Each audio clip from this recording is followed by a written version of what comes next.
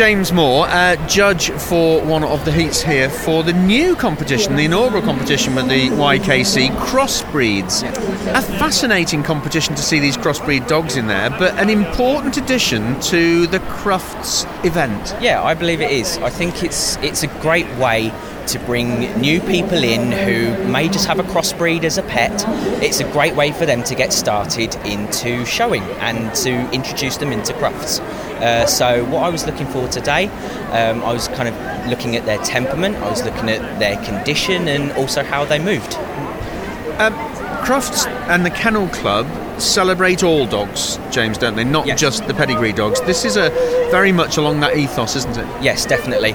So, as I said, it's a great way for everyone to get involved. This is what we want, especially with the Young Kennel Club as well. It's a great way for children between 6 and 24 to get started into the world of dogs.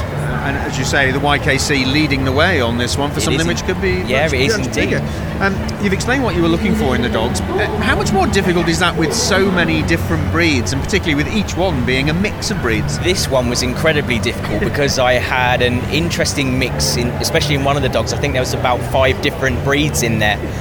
So it was a tricky one to try and judge, but you had to take every dog on its merits. So I'm interested in a crossbreed where perhaps just two breeds.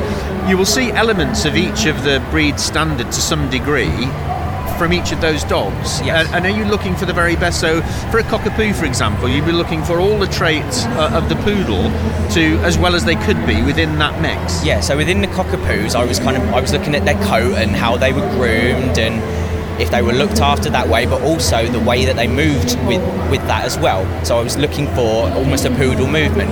Whereas with your lurchers, where they've got their whippets and their greyhounds mixed in, you are essentially looking for that kind of movement in there. Fantastic, very exciting, and it put a smile on your face as well, which is good. It did indeed, yeah. Excellent, James, many thanks. Thank you.